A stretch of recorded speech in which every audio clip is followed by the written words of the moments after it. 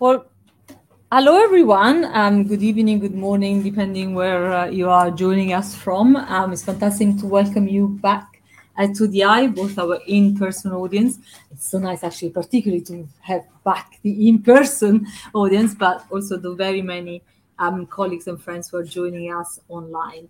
I'm Sara Pantoliano, I'm the Chief Executive here at ODI, and I'm really, really pleased that we're having this conversation tonight, to discuss how men can step up to end violence against women. We're organizing this event through our Align platform. I'm sure a number of you have heard about Align. It's really a platform that we've been hosting for some time that is focused on gender norms and how we can really drive transformative change to support gender equality. We're organizing the event ahead of International Women's Day for the elimination of violence against women. And this also marks the beginning of the 16 days of activism to end gender-based violence. Imagine every day we need at least 16 days, to try and raise awareness on this, because actually the stats are not getting any better. And I'll come to that, actually. So this is really a crucial dialogue, figuring out what we can do to continue to push, to champion, to advance women's rights. We are convening this conversation with four men who are actually at the center, of action on male solidarity in this space. And we really wanted, to center the discussion on the experience that they bring and learn, from what they've done, in the hope that others will be inspired. And we're convening it at a time where actually the levels of violence against women and against LGBTQI plus people in public space is actually trending upwards. Just see, what we've seen in Colorado, a couple of, when was it, a few days ago, the case of Zara Alina here in the UK. The examples are countless. In my home country, in Italy, we've just published a new briefing. You can download this online.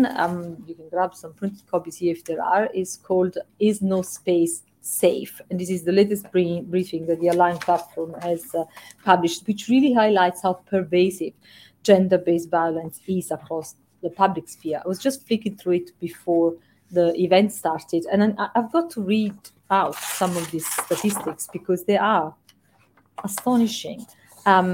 So in the UK, it is our research estimates that 2/3 of women have experienced sexual harassment in a public space. 2/3, and actually, women aged 18 to 34, it is 86% of women that have experienced that.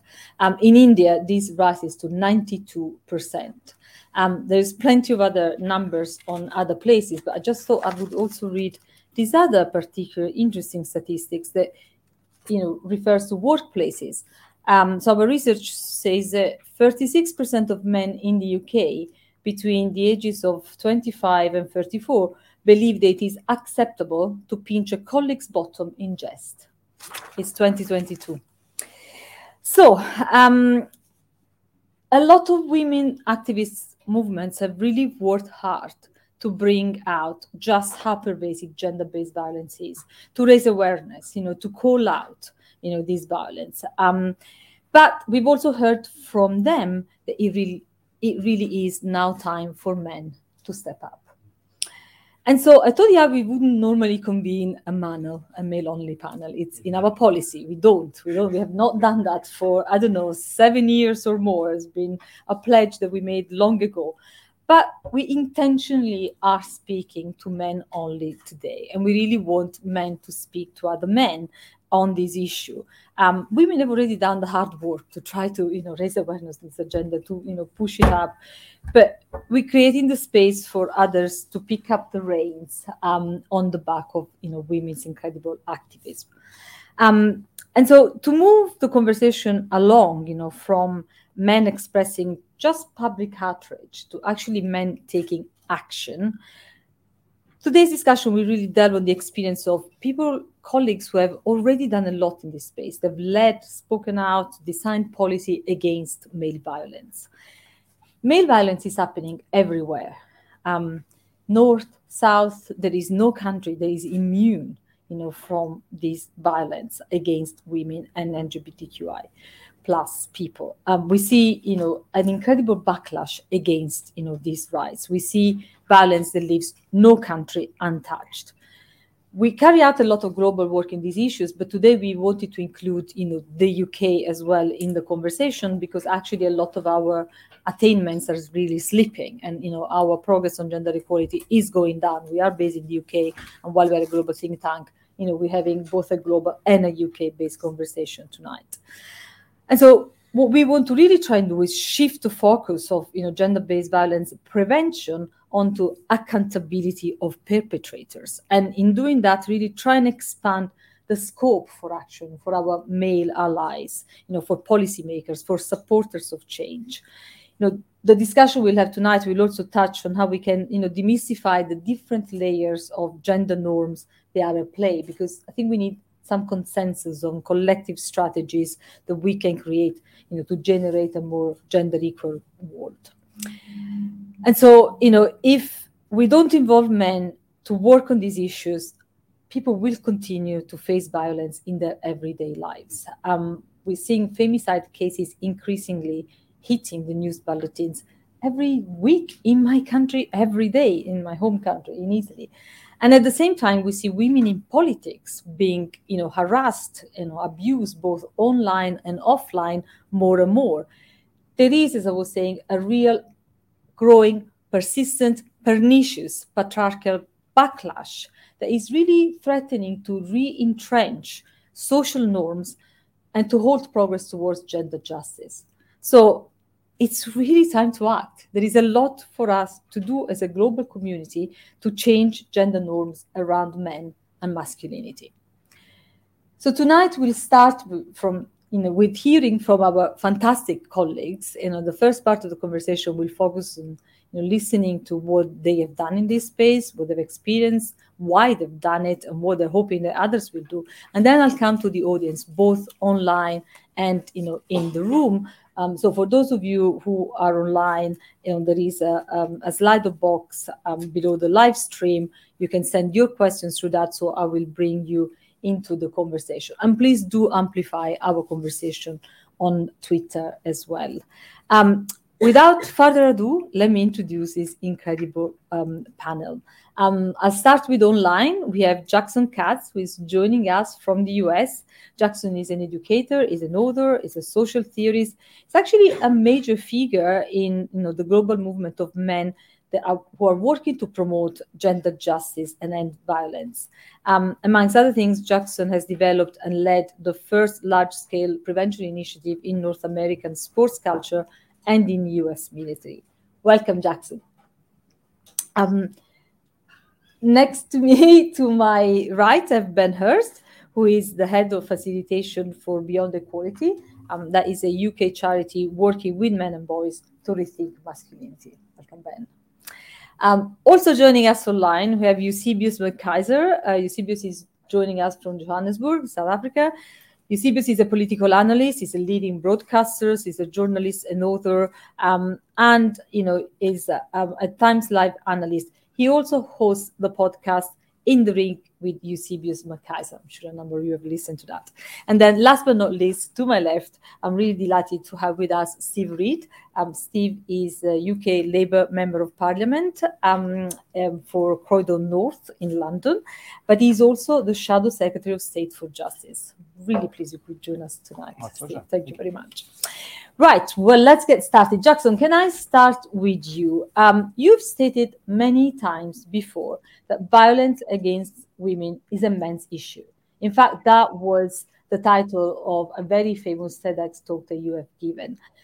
Can you explain to our audience why it is important to center men's role in ending gender-based violence?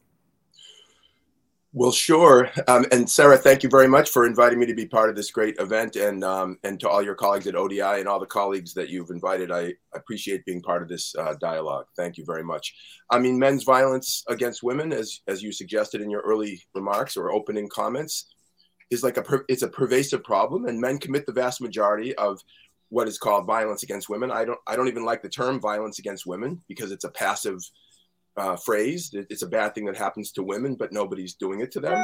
They're just experiencing it, kind of like the weather. But if you insert, the active agent, you have a new phrase, men's violence against women. That's really what's happening. I mean, it's men assaulting women. And by the way, men's violence against women is also connected to men's violence against other men and to men's violence against themselves. I mean, my friend and colleague, Michael Kaufman, the co-founder of the White Ribbon Campaign, in 1987 wrote an article called The Triad of Men's Violence, which connected all the major forms of violence that I'm talking about. And so people that I do, my work and a lot of the other people that I work with around the world in a multiracial, multi-ethnic sense, in a global sense of the men working on these matters have been making these connections for decades. It's not a recent phenomenon. And I just want to say before I think it's important to say this, there have been men doing this work for a long time, decades, in fact. Not enough of us. It's a tiny fraction of what we need in terms of being transformative around this, the scope of the problem, as you suggest. I appreciate that. But one of the things that we've struggled with is getting a platform for men to speak out on these matters, to get, it has to do with funding. It has to do with turf issues. It has to do with, centering women and women's leadership, which is all important. But I think men commit the vast majority of violence. For example, how do we call rape a women's issue? Rape is overwhelmingly committed by men, overwhelmingly, like 99%. Whether the victims are women or men or others, and they're most, statistically speaking, it's mostly women, but men are also the victims of men's rape, and people who are non-binary or who are not in the binary are also victims of men's violence or sexual violence. And I mean, the very act, for example, the very act of calling rape a women's issue is a political act. It's a form of subtle victim blaming because it shifts the focus off of the group who is doing it or the group that has more social power onto the group that's experiencing it. And so I think those of us who want to change the sort of paradigm and really want to ramp up our efforts, we need to make visible what has been rendered invisible. And we have to say, this is a men's issue. And it's also important, and I know that people know this, but I think it's important to say out loud that the category of men is a complicated category with multi-dimensions. So like I use the sociological term masculinities, TIES, rather than masculinity, to account for the different social positions that men occupy based on global north, global south, racial and ethnic hierarchies, socioeconomic hierarchies, sexual orientation and gender expression and identity hierarchies. So it's important to be complexifying the category of men because we are, while many of us have certain things in common, we also have differences based on our, where we sit in relation to power. And so for all these reasons, I think it's clear that these are men's issues. Can I also say one last thing, Sarah, related to your opening statement, I think. There's a term that people have used about getting men involved. It's engaging men, right? So there's a Men Engage Alliance, which is organized through the United Nations, and it's multinational and it's global and all. And all this is good. Engaging men is good. But to me, it's not ambitious enough. The term engaging men suggests like engaging in a conversation. We need to talk to men. We need to get them involved in talking to them. And I think that's a good thing, but it's not enough. I think we need to engage and mobilize men. After all these decades of this kind of activism, we need to ramp it up. We need to get more men who are willing to take a stand, and not just interpersonally, within small peer cultures, whether it's adolescent boys or adult men, but men in positions of leadership and power and influence, which is, I'm glad Mr. Reed is there. I think it's really important that we have powerful men, like powerful men. When I work, for example, on university campuses, if somebody says to me, what do you think would be the most effective intervention you could do on this university campus if you want to reduce sexual violence or relationship abuse or such, I say, get me the most powerful men on that campus in a room and let's do a training for them, because that would be have much more impact than working with the least powerful members of that campus community, which is the students. And yet the powerful men, the men who have institutional authority, who decide what's in the budget, what's the priorities, what are the training requirements, how do you set the norms in the culture, in the institution? Those are the men who have the most authority, and yet they're often left out of the conversation when we focus on young guys, young boys, or university students. It's the powerful men that need to be engaging in this conversation, and we need a lot more from them and from us.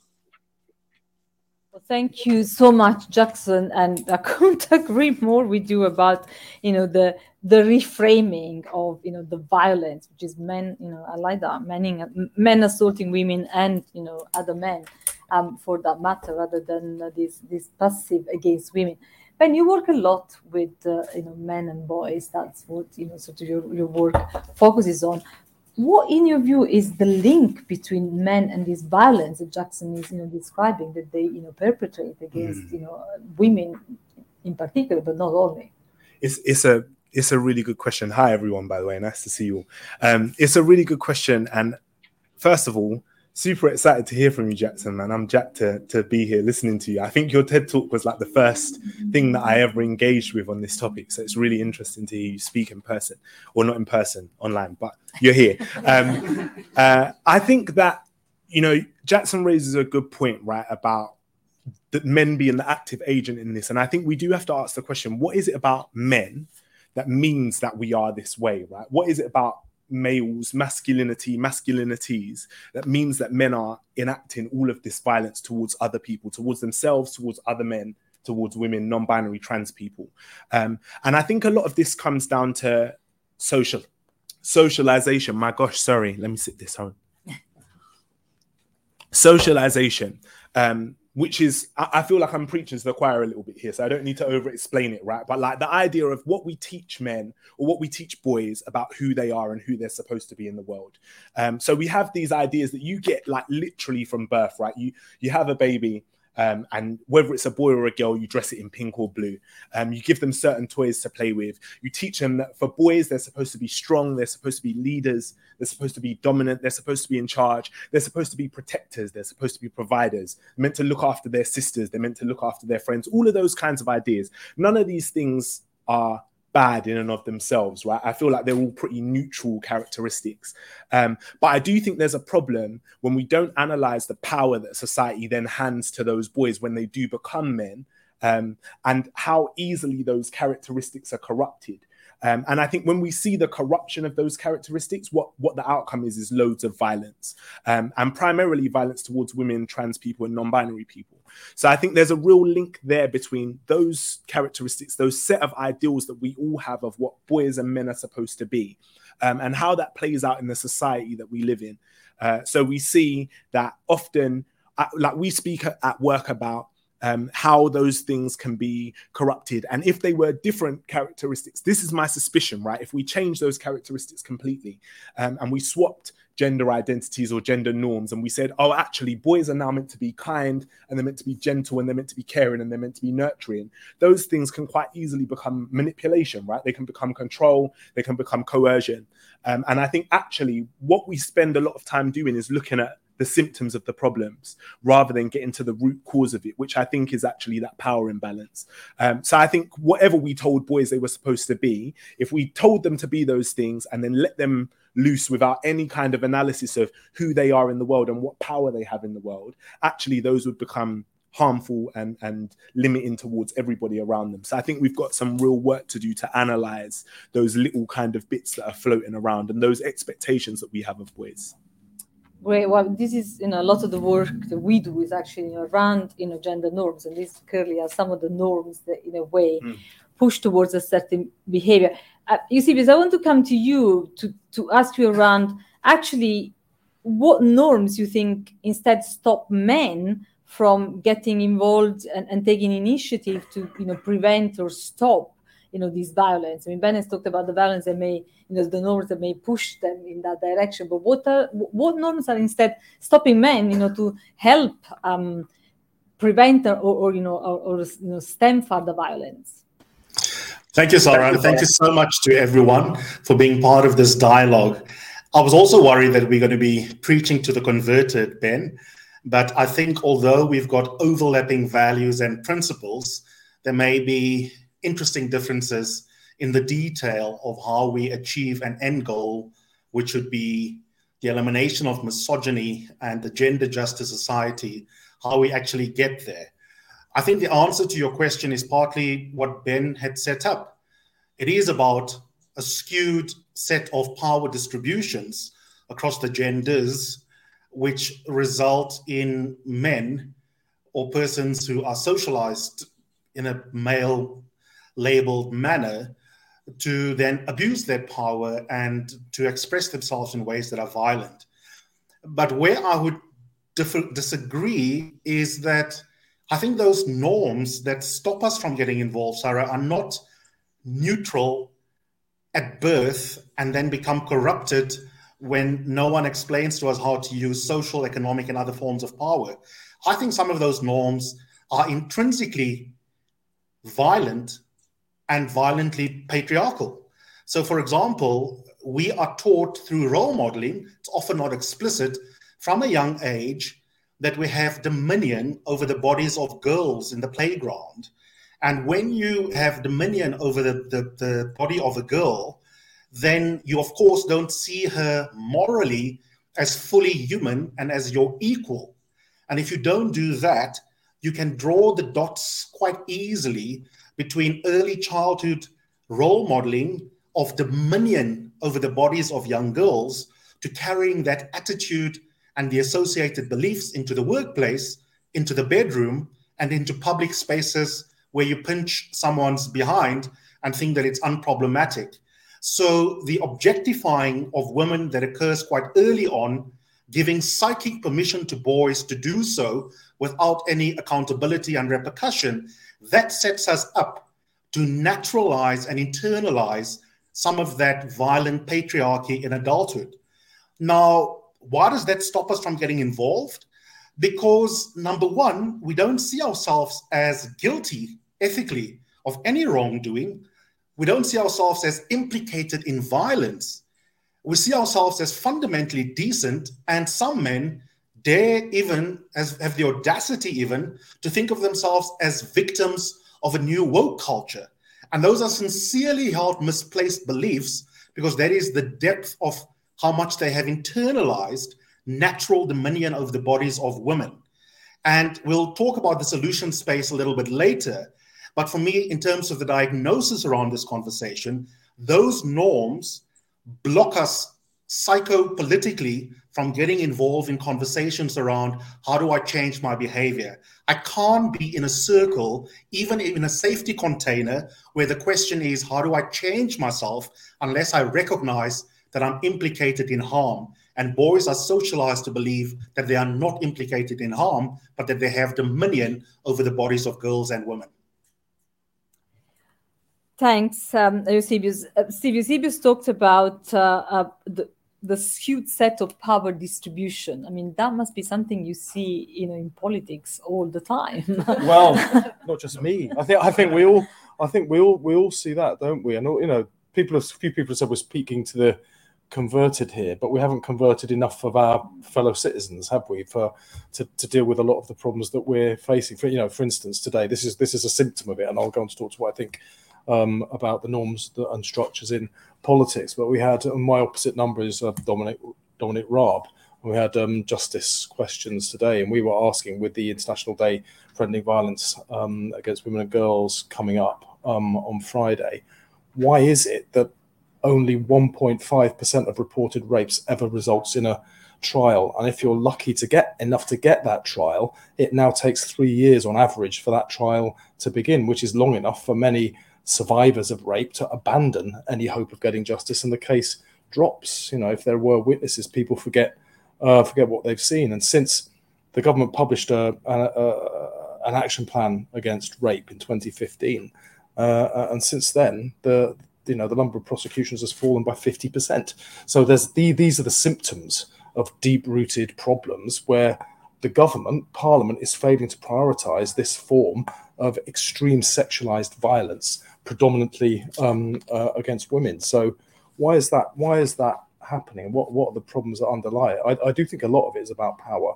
I think violence against women is a power dynamic, just like violence against and sexual assault against children is a power dynamic. It is always the powerful abusing the powerless, and it's that rather than any other impulse that I think is playing out here. And if you look at politics, the form of politics that we have, it's very macho, very aggressive, very binary, very winner takes all. And those very aggressive macho cultures put a lot of people off from wanting to participate. in politics. Many of them women, but not only women. Many groups that feel themselves less powerful are not attracted to those cultures, and yet that is the culture that we see in politics. So I think to an extent we need to change the culture of politics to make it more open if we want to deal with the symptom of that problem, which is, as I said before, something as serious as violence, sexual assault, rape going unprosecuted and unpunished. And I think we need to be working towards a politics which is more of a politics for the common good, where we accept that compromise is a good thing, and that negotiation is a natural part of politics. It's not that I'm right and you're wrong. I have an insight, you have an insight. Let's talk, because there will be things I can learn from you and perhaps things you can learn from me. And then we get to a different kind of politics, perhaps a politics of reconciliation instead of a politics of division. Whereas what we've seen, perhaps since the Brexit debate kind of crystallized this, but the Conservative government sort of landed upon a form of division that benefited them politically. So instead of seeking reconciliation, they tried to widen the division, and that's caused huge problems in our society, where divisiveness, levels of inequality have deepened and become more difficult because of the politics that has been pursued. But I see a lot of that to do with power and where power lies. So what do we need to do about that? I'm very interested in how we can open up power, thinking about power as a commodity, and a commodity that more people need to take. And I've talked with a lot of people and thought a lot about this. And when I was leader of a council in Lambeth, we piloted some of this. Power has to be taken; it can't be given. It's not something that the powerful give to the less powerful. The less powerful have to take it in order to want to accept it and use it to make change. And that's why I think social movements have a big role to play in this. But I think we need to look at devolution for sure to get power out of Westminster and into the other regions and nations of the country. But that's not enough. We then need localization so that you don't get new centers of power that are perhaps regional, but can be just as remote and controlling as national centers of power. And then beyond that, direct empowerment of people in the workplace, in their communities, over the public services that they use. And the more that you open up power in that way, the more likely it is that you create the spaces for negotiation and reconciliation, and the more likely it is that you'll find outcomes that suit people better. So I think if we really want to tackle the impact of these gender norms, power norms in politics, we have to change the structures of politics to open up power. Thanks. You talked a lot about learning, and I want to come to what we can learn from the four of you, because obviously you have you've done more in this space than many other men, and in particular, I want to I'm really interested to understand how men can break through the fear and step into activism. Women have done a hell of a lot of activism on this, but not enough men, as we said at the beginning. So, Jackson, maybe I'll start with you again. What was your experience? How did you start? How did you overcome, perhaps the reticence that many men have, to be activists in this space? And what can others learn from this?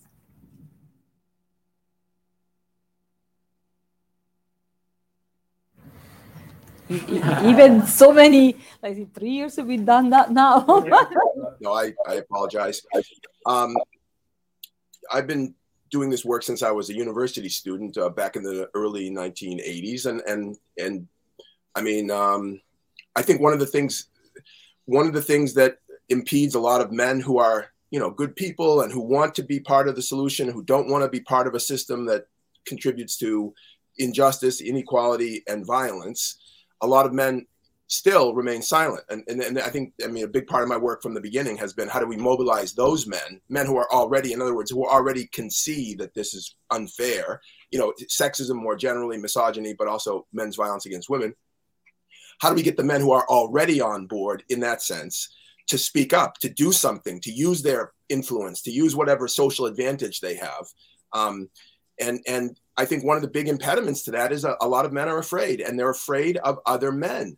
I think a lot of men are afraid, and it's not just physical fear, although sometimes that's the case. It's social fear. It's the fear of being unmanned. It's the fear of being seen as soft. It's the fear of being seen as not competitive enough to take it as a man in the traditional way that, you know, in the hegemonic or the dominant culture has defined manhood. And, you know, boys are taught from the earliest ages that if you want to be taken seriously as a quote unquote man, there's a certain set of rules. The rules are always changing and they're complicated and there's subcultural differences, but there's a set of rules. And I think boys, and violence is, by the way, the penalty if you don't accede to those rules. In other words, if you don't play the game correctly or successfully, you're going to suffer the potential consequences. And one of those potential consequences is violence.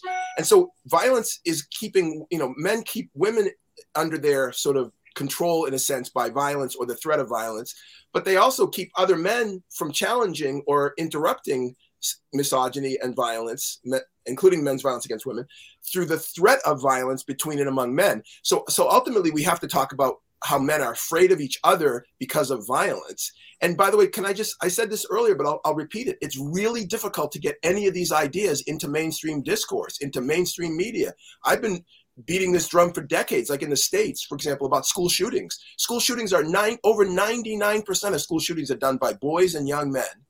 And yet almost nobody talks about gender as a central factor in school shootings. They talk about the availability of guns and they talk about mental illness. And I always say, well, if 99% of school shootings were done by girls, would anybody be talking about mental illness and gun availability before talking about the fact that the overwhelming number of perps were girls?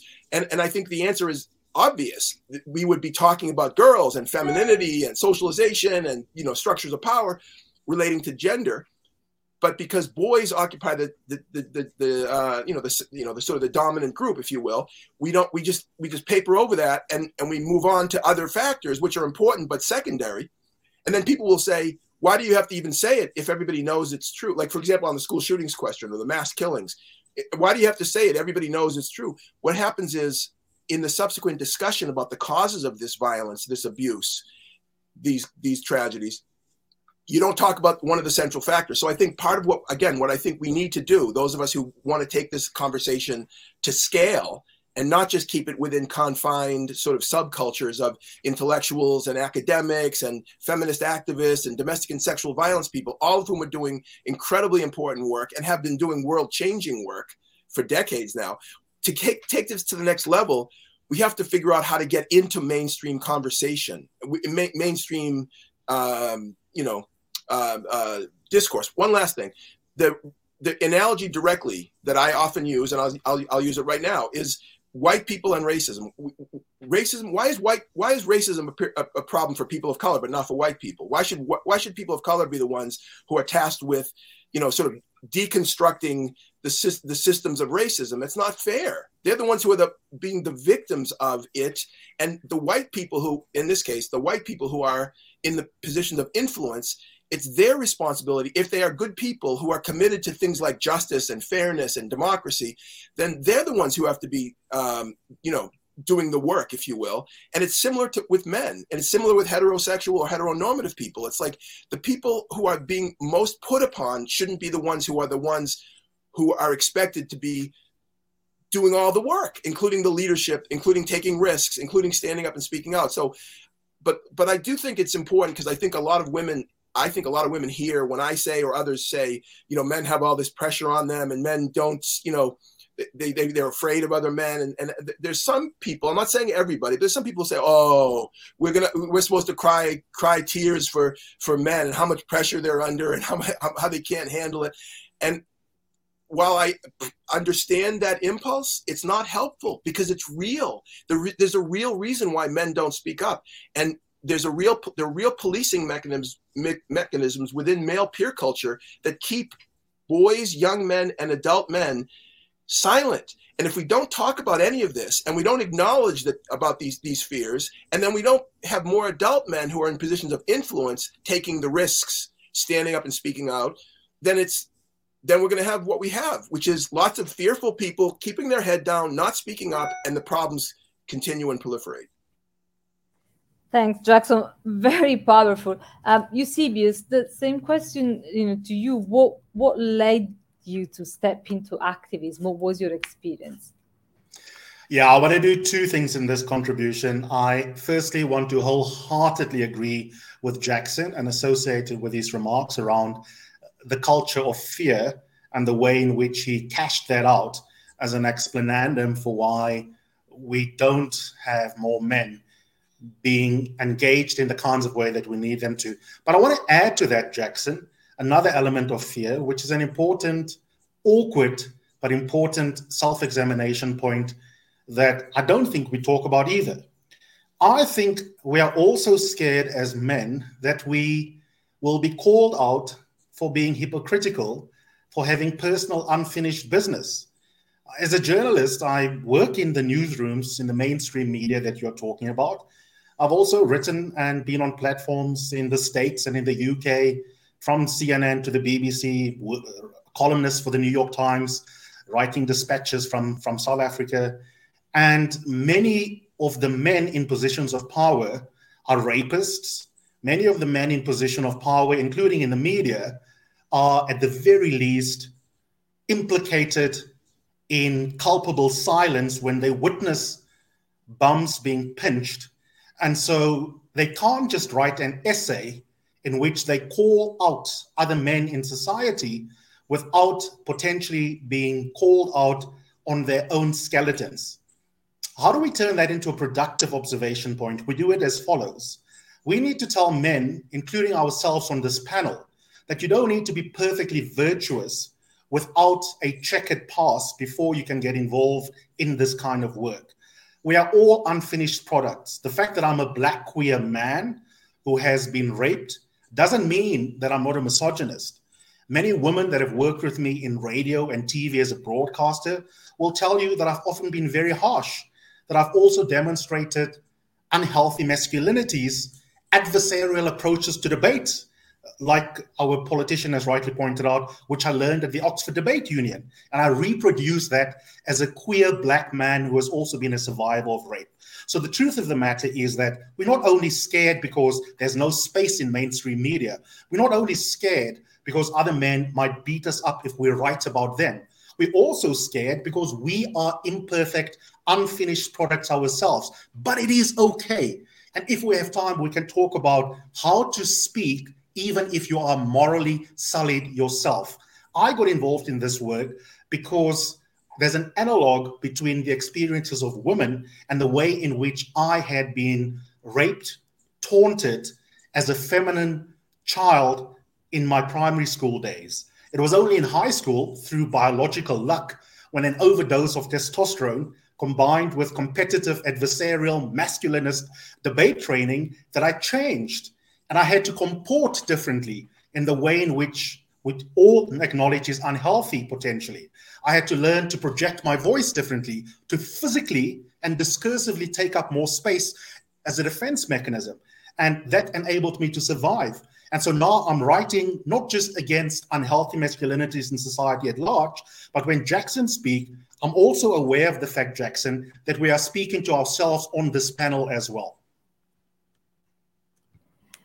Thank you so much for sharing that, Eusebius. And yes, I acknowledge that there is the danger always that we may be talking to the converted, but that is also, I think, for all of us, and particularly for the men who are with us today, to think how you can talk to others who are not converted. And the point of the next question will be really what we can tell them, to really prompt them to act differently, so that everyone can take away some ideas, suggestion to stimulate really different action. I mean, Ben, you have talked a lot in the past about navigating male defensiveness, because sometimes men become defensive when you raise the issue of the violence. Sometimes only sometimes. Yeah. So how did you get past that, and how do you help others? It's a good question, and do you know what I think? Without repeating everything that's already been said, those are really good answers, guys.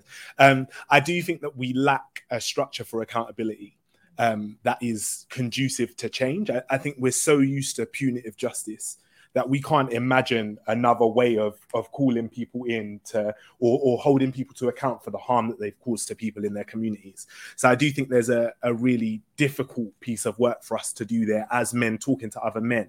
And actually the way I got here was like completely by accident. So I trained to be a pastor.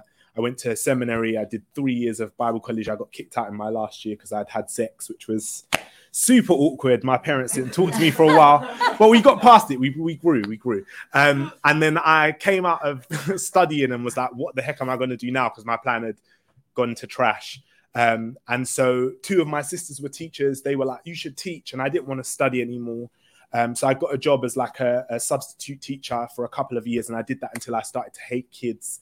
I don't know if there are any former teachers or teachers in the room, but the staff room it's a dark place, man. It's a horrible environment. But after that, I went to a sex ed charity because obviously I knew about sex at this point. So I went to a charity that was teaching sex in schools in South London. And I did that for a couple of years. But my job there was to develop a boys project about becoming a good man.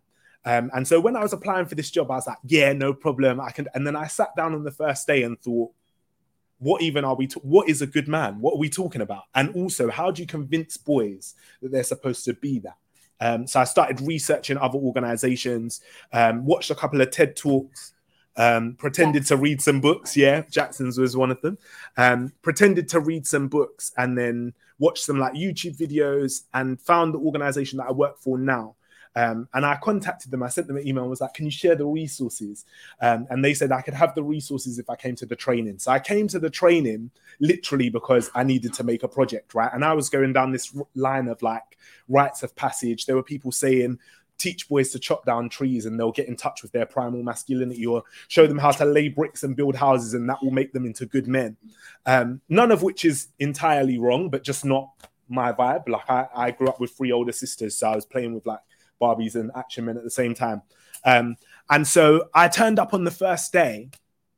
And I think this speaks to the question that you've asked, right? Is like, how do we do this in practice? When I turned up, I was expecting to get like a long 7-hour lecture on why violence against women and girls is a bad thing. And actually, they just asked me a bunch of questions about my own relationship to masculinity. They asked me about my relationship with my parents, about what school was like, about my opinions on different things, what women should wear, why people get raped, why people experience sexual violence, all of those kinds of conversations. We spoke about mental health. We spoke about emotional literacy. And for me, this was my first time being in a room full of men where they were actually talking about real stuff. In my job, I would go to the toilet almost every day and cry and think that I was going crazy because there was something going on in my mind that I couldn't articulate to anybody around me until I was in this room. And then I was like, has anybody else experienced this? And loads of other people were like, yeah. So I think actually there is a part of this conversation which the other speakers have alluded to already, which is about locating ourselves in this work, right? As men, I think actually this conversation is not just about being the saviors. It's not just about saving women and girls. This is also about saving ourselves. It's about how we can have this conversation and how we stand to benefit from it as men. And then also how everybody around us benefits when we're better versions of ourselves. So that was my entry point into this conversation. And I think, yeah, that's one of the big things for me about how we have these conversations with men. Men don't want to be told what to do, right? Like, again, in our social programming, we're meant to be the leaders. We're meant to be dominant. We're meant to know the answers. We're not meant to ask for help. So we don't want to put them in an environment where we're then suddenly saying, use all of these skills that you've never learned in your life. We need to find a different approach to like having that conversation, I believe. Brilliant. And you see, the value of having this conversation is someone will go and look online and hopefully, listen to this conversation if he's not converted yet. But Steve, what made you, engage in male solidarity, and how are you trying to encourage some of your colleagues, to what made me? I mean, surprisingly, it took me a long time to realise why I was bothered about this. But it was, I'm gay, and growing up gay, I was very fearful of that and concealed it for a long time. And when you repress something so fundamental about your own personality and who you are, it becomes very, very, very, very damaging. And I think the negative consequences of that I still probably live with to some extent. But there was one positive consequence, which was it made me think much more about the nature of society and the world that I was in and my role within it than I might have done otherwise if I could just more easily accept the journey that is there for you as a middle-class white man. I was forced to question why I felt fearful of being different and why When I was growing up, Margaret Thatcher was Prime Minister and brought in a law, Section 28, which described gay relationships as pretend relationships, and you were still allowed to be sacked from your job for being gay. And I'd always wanted to be a teacher, but I didn't, because I didn't want to be in a school and then be sacked if it came out that I was gay. So I ended up going into politics, in part because I thought politics had invaded my life, like it invades many women's lives as well. And part of my journey was I was outside the Houses of Parliament demonstrating against Section 28, but then elected to Parliament in 2012 in a by-election. And one of the very first debates I spoke in and voted in was for equal marriage. And then some years later, I have a ring on my finger. So, no one can tell you politics can't change things. It's slow. It's cumbersome. Power being where it is wrong. But it is a way to change things, personally for yourself, but also for the world as well. So for me, that's how I started to think about the effect that the kind of society we have had on me, but I could see the effect that it had on my female relatives and friends as well. People were held back. Opportunities were not open to them in the way that they were open to me as well. And more recently, the role I've got now, I'm Shadow Secretary of State for Justice, I've become very, very interested in the impact of early childhood trauma on an individual's behaviour all the way through their life. Now, here we're looking at it in particular in the terms of offenders, and a very high proportion, over 90% of young people in a magistrate's court or adults who end up in a prison will have experienced early childhood trauma, and very often that trauma will come from either witnessing or being the victim of domestic violence, physical and or sexual, and that damages cognitive and emotional development, and in many cases makes you more likely to become criminalized. That's the extreme end of the spectrum, but the same thing affects boys who don't end up becoming criminalized as well. My view is we damage boys and boys damage girls, and they grow up into men who damage women. And the damage we do to boys is to them as well as to the women that they harm, because we force them to close down certain aspects of their personality, perhaps the more emotional, more compassionate side of their personality. That's not what men do. Boys don't cry. That's still out there. And it comes through into politics as well. That's just politics. We just tolerate and accept these behaviors. So my way into it was a very, very personal one. But the way that I think we have to change it is through education primarily. We have to teach boys that feeling things differently to the norms that are expected of men is okay. It's good. It's part of who you are. We have to accept that. And by educating boys better, and perhaps then getting on to changing some of the structures about where power is held and who can access power, we can change the system more widely. But it has to start with educating boys, not just because that protects women, but actually protects boys too. Excellent. We coming close to the opening of the Q&A, so I'll do just one very, very quick round. So prepare your questions, and including the online audience, colleagues can start filtering the questions up through. So quick round. Ben, I'll start with you this time. You've already alluded to some of this, but if you had to speak, to someone who was still a little bit concerned, another man, a bit concerned about stepping up and really, acting in male solidarity, what would you say? What is the best action that you think, men could take towards ending male violence? The best action I think men could take, it's a big question, right? And I think it's two different questions. What's the best action that men can take, and what would I say in a conversation, which are two very different things. I think if I was to be having a conversation, I would try and adopt a stance of being curious. I'd try and be interested in what people have experienced. I think we homogenize men, right? I think that we treat them like they are all the same.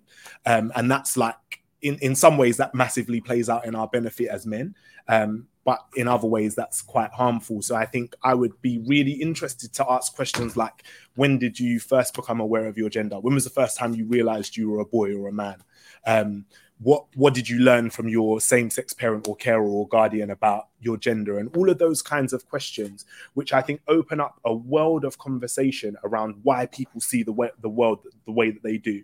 And I think, like I've said, I think sometimes with this conversation, we try and skip to the end point. We try and jump straight to how do we change that behavior? How do we stop men from doing that? Which I think is important. But actually, I think there's a lot of inner work and deep work that needs to happen in order for people to change their perspective. And to understand, I think it was Eusebius said something about our psychology and the way that we see the issue, the way that we think, we don't view ourselves as morally bad or ethically in the wrong. And I think actually we've got to have some space for exploration of that, right? And again, nobody changes their opinion because you tell them that they're wrong. Actually, that makes people double down on their opinion. So I think we've got to create some spaces where men are able to have those conversations and do that exploration, but able to do it safely and able to do it genuinely, and able to do it without risk of becoming less of a man for having a conversation or changing their mind or changing their opinion. I'm going to stop there because I know that other people have got really important and I've things seen to say. Eusebius nodding quite a bit. So would you...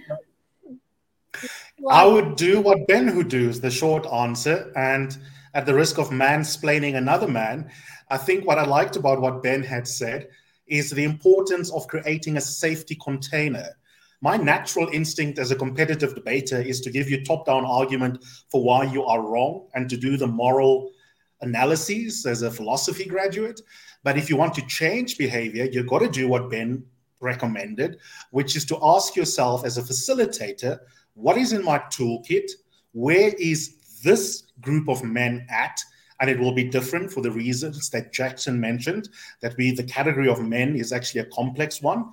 And I would read the room, I would build that safety container, and then in a sort of Socratic manner, tease out the conversation, knowing what the end goal is. But you've got to make sure that from a dialogical point of view, that safety container is there, not because men should be mollycoddled, but if your goal is to change behavior, as opposed to simply putting men on trial, which is important in terms of accountability, but it doesn't change behavior, then you have got to make sure that you think in a sophisticated way from a moderation point of view, how you set up those spaces.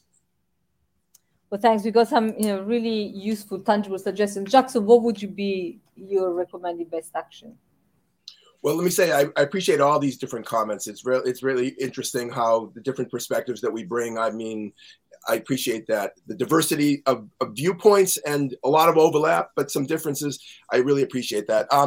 One thing I think it's important that we acknowledge is that women's leadership, again, in a multiracial, multi-ethnic sense, for the past half century, but much longer than that, but certainly over the past half century, is what has brought us to this place. In other words, the domestic and sexual violence movements all over the world and the incredible transformative power that they've had has been unbelievably beneficial, not just to women and girls, but also to men and boys. And to Steve's point about the early trauma, I mean, so many boys grow up with trauma. So many boys are the victims of domestic and sexual violence as children. And then they go on to, in some cases, to harm other people, but certainly their lives are diminished by this. And so the idea that somehow the women in this work have been like anti-male, they have an agenda against men, is just a libel, and it's just not true. And I think it's important when men speak up and have a voice and have a platform, we say we need to support these women, we need to support them, we need to honor them, and we need to thank them. And some of the great conversations that are happening around the world in terms of engaging men and mobilizing men on this subject matter is because of women's leadership. But I think the next step is we need more leadership from men, because we really do have to think about this as a macro problem, not just a micro problem. And men who have disproportionate influence institutionally, politically, economically, can do so much with that if they take these issues on board. In other words, yes, we can talk about individual boys and individual young men and what to say to them, but I always say this is not about individuals. Obviously, individuals have to be held accountable. Individuals need to be held, with compassion, but it's not really an individual problem. It's a systemic problem. And this very conversation, think about the men who have power in our societies. When I say power, economic, political, institutional, they can help to create these kinds of dialogues. They can lift up women who are doing the work. They can bring men and others, not just men and women, but across the spectrum, into these kind of conversations. But a lot of men to this day say it's not really my issue. I don't commit these acts of abuse, and therefore it's not my problem. Although I have to say, Eusebius's point, I totally agree with. self-righteousness on the part of men, like saying, you know, I've got it figured out, or we've got it figured out, and you need to have like a perfect record to be able to have some authority to speak on this subject matter, is what gets some men really tied up in, you know, sort of ethical decision-making knots, which result in their silence. So it's, by the way, similar to white people. If you're a white person, are we waiting for you to have perfect and no racist attitudes, beliefs, or behaviors ever for you to be authorized to speak out about racism? Because if we're waiting for that, we're not going to have any white people speaking out about racism. Well, that's very similar to men. So I think the last thing is the leadership piece. If you're a man in a position of leadership, and again, leadership is broadly defined. I'm not saying that you have to be powerful at the head of an institution. You could be an informal leader in a peer culture. You can be a captain of an athletic team. You can be a boss or somebody in the private sector. You can be in the military, in the sport. There's so many different places. You need to know, have a basic working understanding of domestic and sexual violence and sexual harassment issues. You don't need to be an expert, but you need to have a basic working knowledge of it. And you have to also know how the issues of domestic and sexual violence and gender inequality is marbled into virtually every other problem that we have in our societies, whether it's child abuse or alcohol and drug problems or gang violence or, in my country, homelessness. These aren't issues that are siloed unto themselves, domestic and sexual violence. They're deeply marbled into every other system of injustice, inequality, and social problem. And if you're a leader, again, you need to know this, and then you need to figure out what you can do within your sphere of influence to support victims and survivors, to challenge and interrupt abuse and hold offenders accountable. And finally, you need to figure out what you can do as a leader to create a climate within within your sphere of influence wherein abusive behavior is seen as completely unacceptable and contravening the values of the group. Again, not because you're a nice guy, if you're a man, helping out the women, because it's really a women's issue, but because you're a leader and we expect that of our leaders. If we got to that place, then you'd have a ton of men, millions, billions of men all over the world who would be walking through the door and having these conversations. But if it's all voluntary, it's just we're hoping men are going to show up for these conversations. We're going to hope that men walk through the door to become activists. We're going to be waiting for decades and centuries. But if we say that these are priorities and that people who are institutional and political and cultural and religious leaders, we expect that of them in the 21st century, then men will walk through the door who would never have walked through the door, and they'll hear things like Ben was saying and others, which is, oh my God, I'm getting a chance to actually think about my own self, my own life, my own challenges, not just my behaviors towards women, but towards myself, towards self-care, towards my own health, towards other men, because that's what you get when you start engaging deeply in this subject matter. Thanks, Jackson. I really hope that many listening to you and feeling, that sense of driving, that leadership that is so critical. Steve, I want to ask you a slightly different question to end before open to the audience, because it just, as I was preparing for the event today, I was thinking about everything that we've heard over the past few weeks. And obviously there's been a lot in the media in terms of, violence, not against the women, but perpetrated by men. And the response we've seen has all been, about Ben was talking about punitive justice, putting more people in prison or pushing, to have more people in prison. And we know from all the research that we've done, the carceral action is not the answer. It's about how we work on the structural drivers of violence. It's not about criminalizing the perpetrators, or not only. And so it'd be interesting to hear, when you said how important politics are and what they can drive in terms of change. So in your role as a legislator, more importantly, as the Shadow Secretary of Justice, what do you think are the legal and policy changes that we need to really act on these drivers of violence?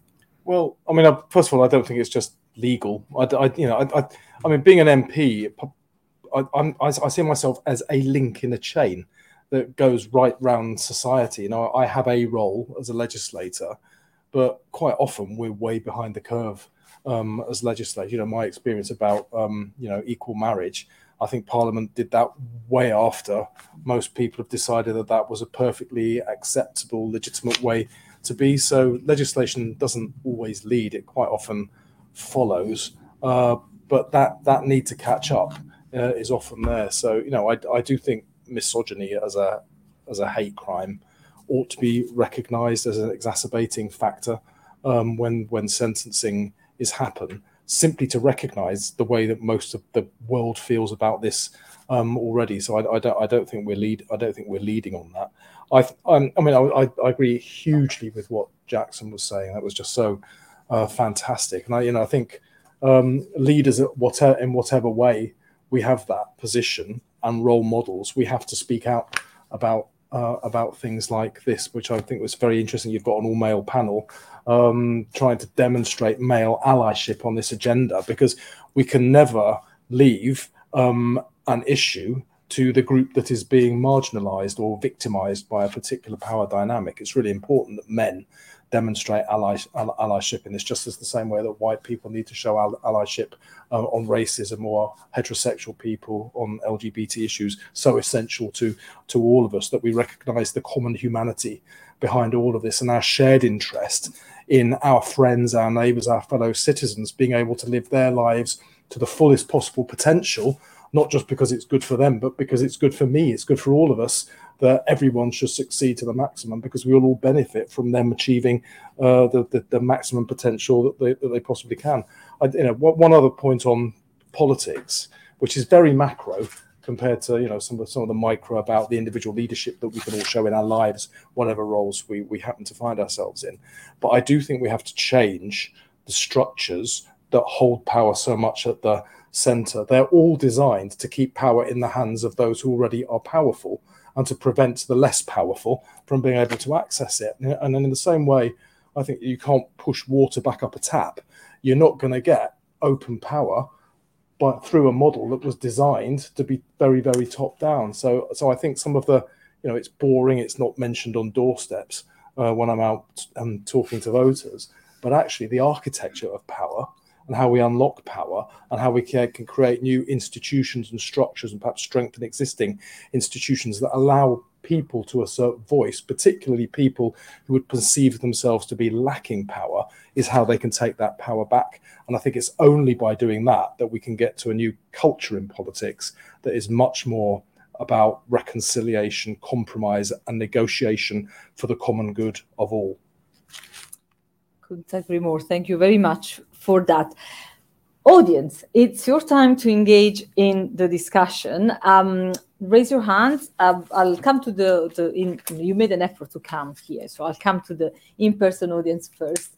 Raise your hands, say who you are. There is a roving mic somewhere. They'll come to you. Also introduce yourself, say if you have any affiliation, and if your question is directed to anyone in particular. And I'll take 3 or 4, and then we'll come back to the panel. Hopefully we can get in a couple of rounds. Who wants to start? Someone at the back there. Hi, thanks, Rebecca. I'm newly at ODI, but I used to work for a conflict resolution organization. When you talk about men taking kind of control of this issue, for want of a better phrase, I think it was interesting earlier that it was mentioned that men are often socialized to believe they have power over women's bodies. How do you navigate the dangers of this being another form of power? The fact that you choose not to abuse me is the same exertion of power over my body than if you choose to abuse me, arguably. And I think I've seen in work we've done in Southeast Asia and the Pacific particularly, a danger of relying on positive masculine stereotypes that reinforce a different type of patriarchy, a responsibility for women's lives that doesn't really redress the balance. So yes, my question is, how do you navigate those conversations to make sure that you're not just reproducing a different set of cultural norms? Thanks, Rebecca. Only easy questions from ODI staff. Right, colleague here. Thank you, everyone, for your, insightful talk and, comments. My name is Gurpreet. I work in the gender sector, particularly, on incels and counterterrorism, newly in that sector. My question is slightly linked to the first question. It's on consent and rejection. If we are talking about, violence against women, a lot of it is based on the fact that women are afraid to utter no. Because when they utter no, that is a rejection, and the consent there, it doesn't take place. How do you tackle that in your work with other men? Do you talk about rejection and consent particularly, legal consent, where what is, what classifies as rape or sexual assault or domestic abuse. Yeah. Thanks, Wilfred. Anyone? Yes, colleague. Thank you. Nate Eisenstadt, University of Bristol, Gender-Based Violence Prevention and Response. Talked a bit about how the backlash against women's rights, against gender justice is one of the key things that we're facing at the moment. And Ben and Eusebius have talked about how in person we can meet that by not going with kind of didactic approaches, with kind of thinking about what's going on for the person. I guess one of the main ways that we see that backlash played out is online. And I'm just wondering, and this is something that I grapple with myself, of to what degree do we engage with that and how? Let me just say that Align did a really excellent study before the summer on that I'm sure colleagues will be happy to point you to on that as well. You raise your hand? Yes. Hi, wonderful talks. Thanks you all. Real privilege to be here and hear such kind of diverse and rich set of perspectives. My name's Dan Artus. I am a PhD student at University College London, and I've been doing some work with the wonderful Nikki van der Gaag on a edited collection about patriarchy in practice. So a kind of collection of ethnographic case studies on how patriarchy works and doesn't work in different spaces, and how we can think about decoupling masculinity, patriarchy, and men, and what it means to do so, to try and think, well, how can we be men if masculinity is not going to go away?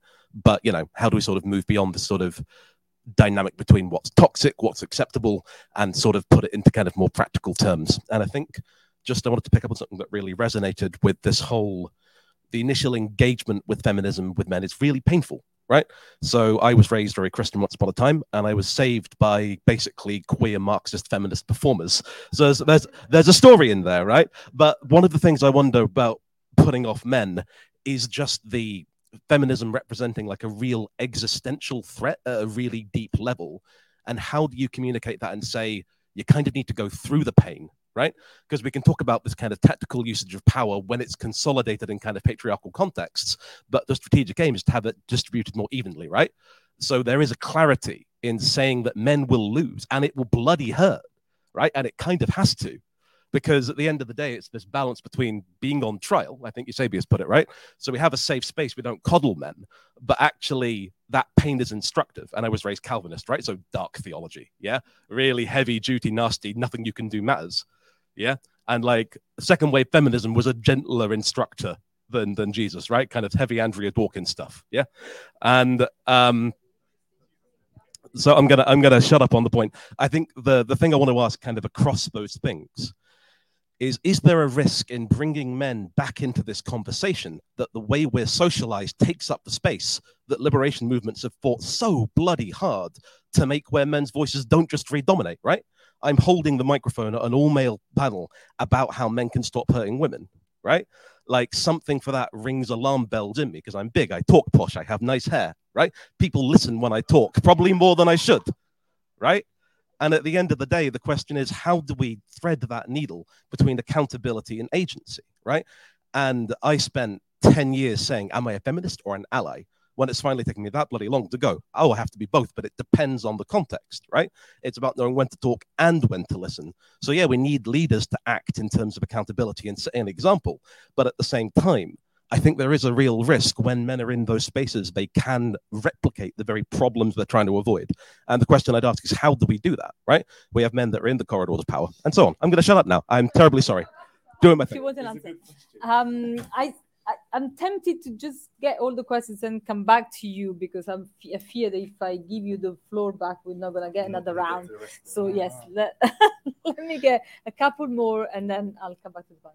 Thanks very much. Thank you all to all the panelists for this really engaging discussion. İpek Gençte, I'm a senior research fellow here at ODI. My question, we're ODI, we work on these kind of issues globally, and you are from the UK, the US, South Africa.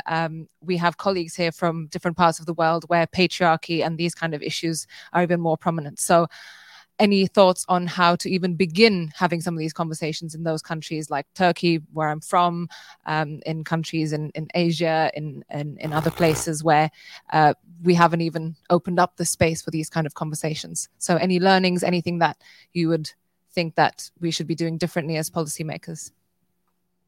Thanks, Ipek. And I have a question from the online audience. Amy asks, where are the male movements to end male violence? So can you speak to, is there any? And if so, what are they? Last two here, and then I really need to come back to the panel.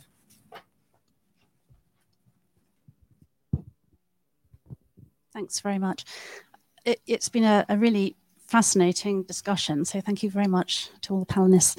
My name's Juliette Coleman. I run a charity called Security Women, which is all about the inclusion of women in very male-dominated security institutions. So we're talking about policing, armed forces, peacekeeping, private security.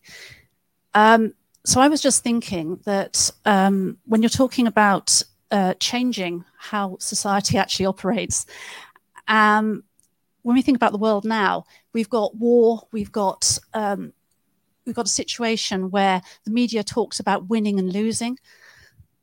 But I want to bring it back down to, where is the real power?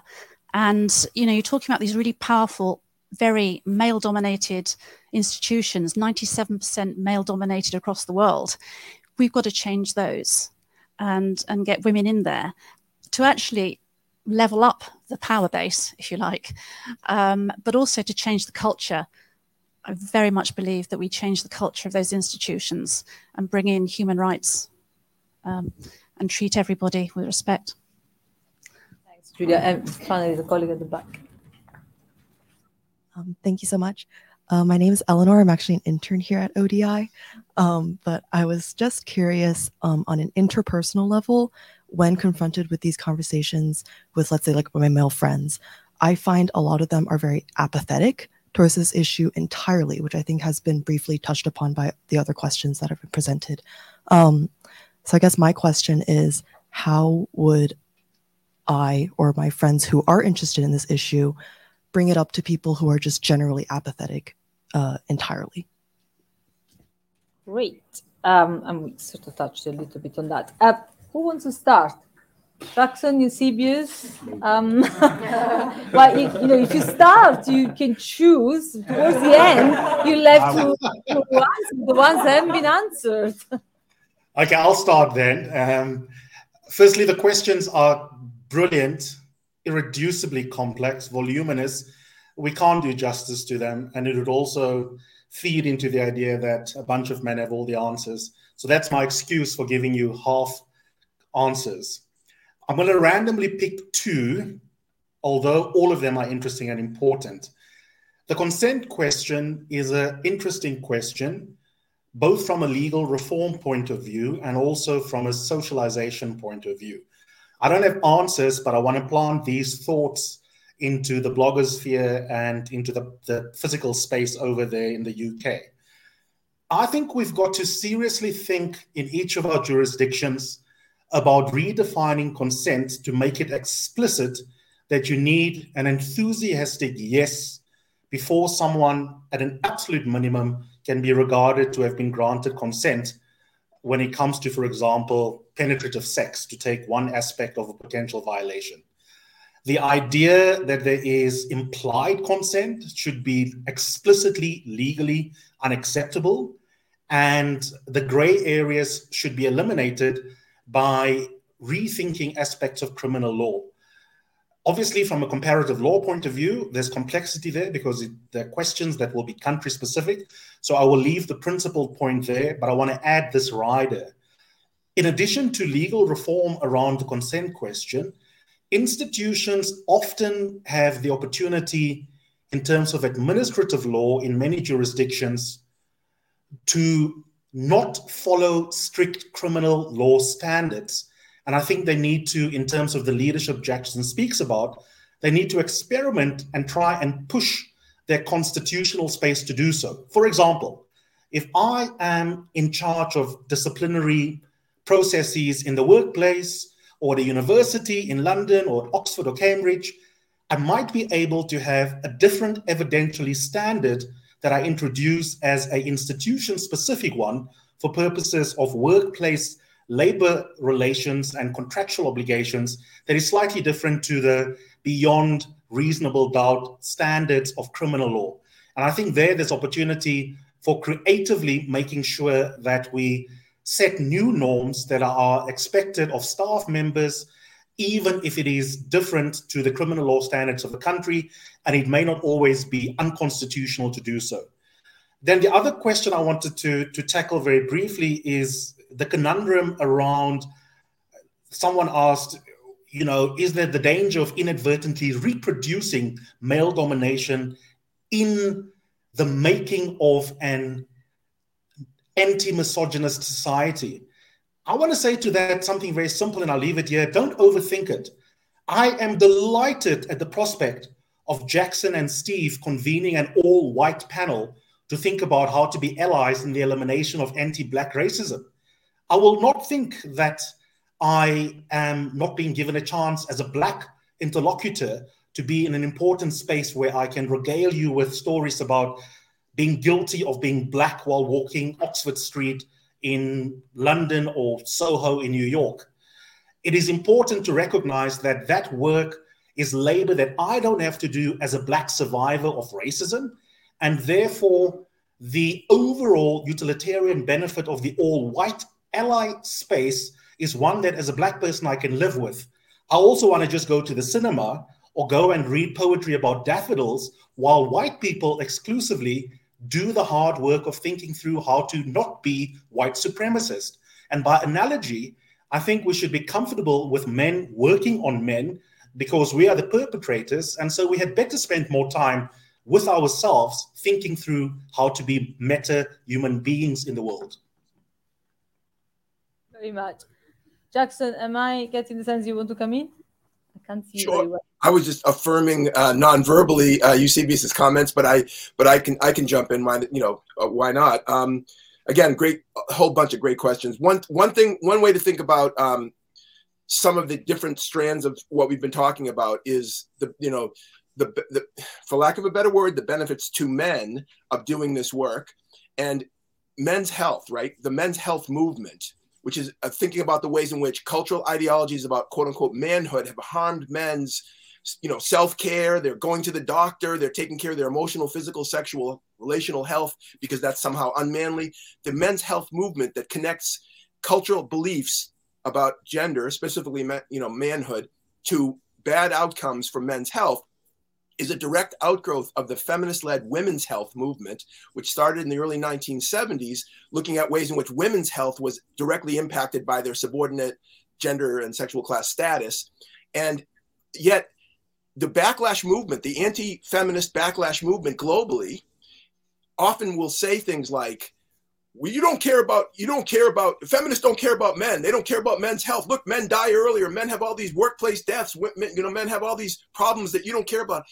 It's not true. In fact, some of the best and most thoughtful work in advancing men's health has come from feminist women's leadership. And some of the main intellectuals and activists, therapists, doctors, and others in the men's health movement explicitly credit feminist women's leadership for giving them the intellectual and political momentum and ideas to do their work. So it's not one or the other. Like I do think that power, and then Steve's comments about power, it's interesting and important to think about power and how do you decentralize power and all that. And I appreciate this multi-dimensions to these issues, but I do think that we have to be complex in a way that we think about this, and men will benefit. If men have wholer lives, if they are less constrained by traditional ideologies of manhood, they will benefit, and all the people around them will also benefit. I also want to say, people didn't mention this, I don't think, but porn culture is incredibly pervasive in the global sort of space, all over the place, porn culture. And porn culture, talk about the enemy of teaching consent, porn culture teaches the opposite of consent. And so many boys and young men are sexually socialized through their consumption of porn, where it's not completely normalized that men's agency is the only thing that matters. Men's consent is only an afterthought, if at best, and women's sexual pleasure is not even an afterthought if we're talking about heterosexual porn. So the point being that we have to talk about the porn culture and the media culture that helping to shape the norms that some of these boys and young men are being taught and are being, absorbing. And finally, again, I don't think somebody explicitly asked this question, but I hope it gets to some of the pieces of the questions that people and the comments that people made. This rise of authoritarianism in Europe, in other places, but also certainly Trumpism in the United States, it's not just about racial animus and antagonism towards dark-skinned immigrants and others. It is that. I'm not saying it isn't, but it's also men who are feeling decentered by feminism and by heteronormative people, in this case, especially men, being decentered by the LGBTQ revolution over the past, number of decades. And yet in the discourse, the conversation about the rise of radical right-wing parties and movements in Europe and the States, there's very little discussion about the anti-feminist aspects of that. It's race is centered to the exclusion of gender. And I think it's important to talk about why does Jordan Peterson so popular? Why does Andrew Tate so popular? In part because they're tapping into millions and millions of young men who are feeling decentered by these changes that are happening, by women's advancement, for example. And if we don't give those boys and those young men and those men a positive way that they can be part of the changes that are happening in their societies and bring them in, call them in rather than call them out for bad behavior, if we can't figure out a way to integrate them into the positive developments that are happening, then the right is open arms for those people, for those young men. And the right is saying to those people, come to us, come with us. We'll fight to keep you on center stage, make America great again, which is all about put white men back on center stage again. And I think as an anti-fascist activist, I feel like that's what I am. I mean, I'm working against fascism my whole adult life. I think we have to talk about this as a real danger, and that the gender subtext of these political movements has to be brought to the fore. Thanks, Jackson. Just to reassure you, this is something that the team here at ODI has done a lot of work on, and also demonstrated through our research how well-funded this patriarchal backlash is. How there is a really concerted, well-organized, well-supported financially, coalition of actors that is really pushing for this regression of, the gains that women have made. So it's something we're very, very focused on here. So Ben and Steve, there's a few questions left there from, the online backlash to, how we level up, or, advice to EPIC and others, to be in Turkey and other places where these things may be even sort of deeper, how to, break the apathy that some, feel around that, and anything else you may want to address. You want to go first? Do you want to go? I can go. Go ahead, yeah. Okay. What I would jump in on is, number one, what's going on around the world. So there are loads of movements that are male movements. There's a Men Engage network. If you don't know about Men Engage, have a look. They're doing loads of stuff in terms of tackling gender-based violence globally. I think one of the processes that I've gone through whilst doing this work, so I've been doing this for maybe seven or 8 years now. And I think there was a real moment, maybe my second year of doing this work, where I realized that it wasn't just us. And actually there are global networks of people doing things there in places where you would not believe. And I think also that idea of not believing that certain types of people would be doing this work is maybe part of our colonial mindset, or something that we need to interrogate within ourselves. But I do think if you look, you'll find people. No matter where you look, there are people mobilizing on the ground in communities. They might not use the same language that we use. They might not call it feminism. They might not call it activism, but they're doing stuff to try and end those problems in their communities. So I think actually Men Engage do a really important piece of work, which is connecting the dots between all of those organizations, so we're not all reinventing the wheel over and over again, which I think leads me to another point that I wanted to touch on, which was about whether we are replicating the same structures as men or as people who are doing this work. And I think actually the answer is that we're guilty of that, and that we can't. I think one of the hardest pieces of work to do is to reimagine anything, and so it's really difficult. It is really, really difficult to imagine a version of this that doesn't just look like patriarchy. And so even in our aims and our objectives to get women in leadership, we're replicating the same thing, right? And often when women reach those points, they just have to behave like men anyway, or like what men behave like in those areas. So I do think we've got a lot of work to do, but I think I take solace personally in the fact that this is a movement, right? And it's not just about individual people doing individual pieces of work. I think it's really important. Like, you're probably asking the wrong person, because I feel like I'm in the trenches, right? Like, I feel like I'm on the ground having the conversations with the men that don't want to listen, with the boys that are throwing pieces of paper around the classroom. But I do think that actually there is a real importance in interrogating and robustly challenging your view on what your work is, working with academics, working with scholars, working with people who are in the field, working with other agencies, with women-led agencies, with agencies that work with survivors of violence, to make sure that your approach is always informed by those people in whatever work you're doing. I think that that's really important. This is super meta, man. There was so many big questions. I think I just want to speak to the question that you asked. I feel like you're asking it to me. And I think actually you're right? It's painful. I think one of the big things is that there's no shortcut. And I think we live in a culture at the moment that wants to instantly change everything. So we want to move people from the point where they've never thought about this before to the point where they are 10-year-in activists in 2 days. And they're not going to do that, right? I think actually there is a real process of grief that takes place when you come to terms with your own positionality and giving up power. And we look at people and we point at them and say that they're bad for feeling that, but you can't control your feelings, right? So I think we've got to hold space for people to go through that process, hold space for people to grieve, for people to feel the pain, for them to heal, and then to start their journey of allyship and activism. And that actually takes a lot more time than people give credit for, which speaks to that point about apathy that you are making also, which I think is like, do what you're doing. Do you know what I mean? Carry on doing what you're doing. I wish we had data on this. I'm like, send me data now to my boss. But I wish we had data. We don't. But I would say, if I had to guess, I would say probably 97% of men come to our training sessions. So community allyship training, volunteer training, whatever kind of training is where they self-select to come, are there because of women in their life who have badgered on about this stuff for years and years and years. And I know it's not glamorous. I know it's not like this is the silver bullet, you say this and they suddenly change their minds. But I do think that that's really important. I do think that actually in my own life and in the lives of almost all the men that I know, this has been a different way of being, has been modeled to them by women, non-binary people, trans people who have modeled that, who have shown them that there are possibilities beyond where they sit now. So I'd say that that's really, really important.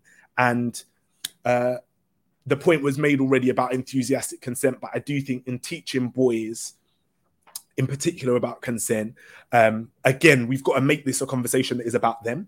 That I think one of the things that boys forget is that they have consent, right? They can give consent or they can withdraw it. I think a big thing about masculinity, particularly in regards to sex, is that men are always meant to want sex. They're never meant to say no to it. And if they do, there's something wrong with them. And that also is a view that women hold, right? That's not just about men. That's a cultural norm. And I think actually we've had some big conversations here today about changing culture without labeling it as changing culture. But I do think there are other pieces. And I think that's where, like, apart from people who are working in politics, people who are on the ground, people who are doing the research, actually media has got a big role to play in this as well. And those other, like, I think art has a massive role to play in this conversation about changing culture and changing norms for people, the messaging that we're all receiving. Sorry, super jumbled thoughts, but I think I'll pause there. Still needs to go back to vote in Parliament. So it's not that important, man. Chill out. Oh, no, I feel like I'm going to bring the tone down now. I mean, first of all, thank you for inviting me to be part of the conversation. It's incredibly stimulating and important that we create spaces to have conversations like this. Somebody mentioned human rights. And you know, I don't think this is a small point in all of this, because we have a government here, you know, the Human Rights Act in our country is a constitutional piece of legislation, which means it underpins other parts of legislation. And the government wants to rip it up. They want to bring in something called a Bill of Rights, which is actually a Rights Reduction Act. And the reason they want to do, and it's one of the bulwarks that establishes gender-based rights in law. Very important that we defend it. But the government wants to rip it up because they took exception when they tried to illegally prorogue, close down Parliament to avoid scrutiny, democratic scrutiny. The Supreme Court made declared that illegal and made them open themselves up again. So they want to rip it up. That is a threat to all of us. And there's only one country that has withdrawn from the European Convention on Human Rights since it was introduced. That's Vladimir Putin's Russia. And that was so that they could pass laws to target LGBT people for severe discrimination. And the idea that the British government would want to follow the Russian model of all things on human rights is absolutely shocking. So we've got a battle coming up in Parliament, but it cannot just be in Parliament. As I said before, we're part of a chain. There needs to be real activism around this if we're going to defend what was a significant gain for LGBT people, for women, for people of colour across our country. So that's one point I wanted to make. Second one kind of fits for what you were saying, Dan, which is how do we engage men in this debate, men who are not already in the debate, whose hearts and minds haven't been won. And that's a general dilemma in politics, because you have to win over people who initially may have a different view. And if your starting point is to point at them, you're wrong, you're the problem, you have to realize that, then we can fix you. They will walk away from you. And I think one of the reasons that we see around the world the rise of populist nationalism, whether it's Trumpism, whether it's what Johnson was doing in our country, whether it's what we see in Poland and Hungary, is a lot of people feel that they no longer have a place in the society that they're part of.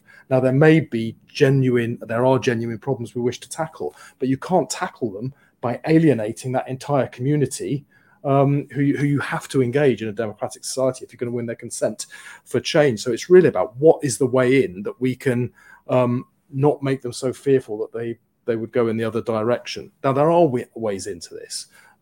Probably a lot of it isn't the kind of conversation we've been having here, but high on the agenda at the moment is violence against women, girls. People recognise that. Sarah Everard, all of the other cases that we've seen recently, so horrific, but have really shaken people. And men all have relationships of one kind or another with women as relatives, as partners, whatever it might be, and they perceive the fear that women have in our society. So there's kind of a way in, and I think we have to talk to men as potential allies and friends in this, not as a problem, not as a potential rapist, not as a perpetrator of violence, but as allies in this. And that point about shared common humanity, you can only win people in if you can show them that they can be part of the solution, not that they're part of the problem. And I think in politics general, there's a point about reciprocity.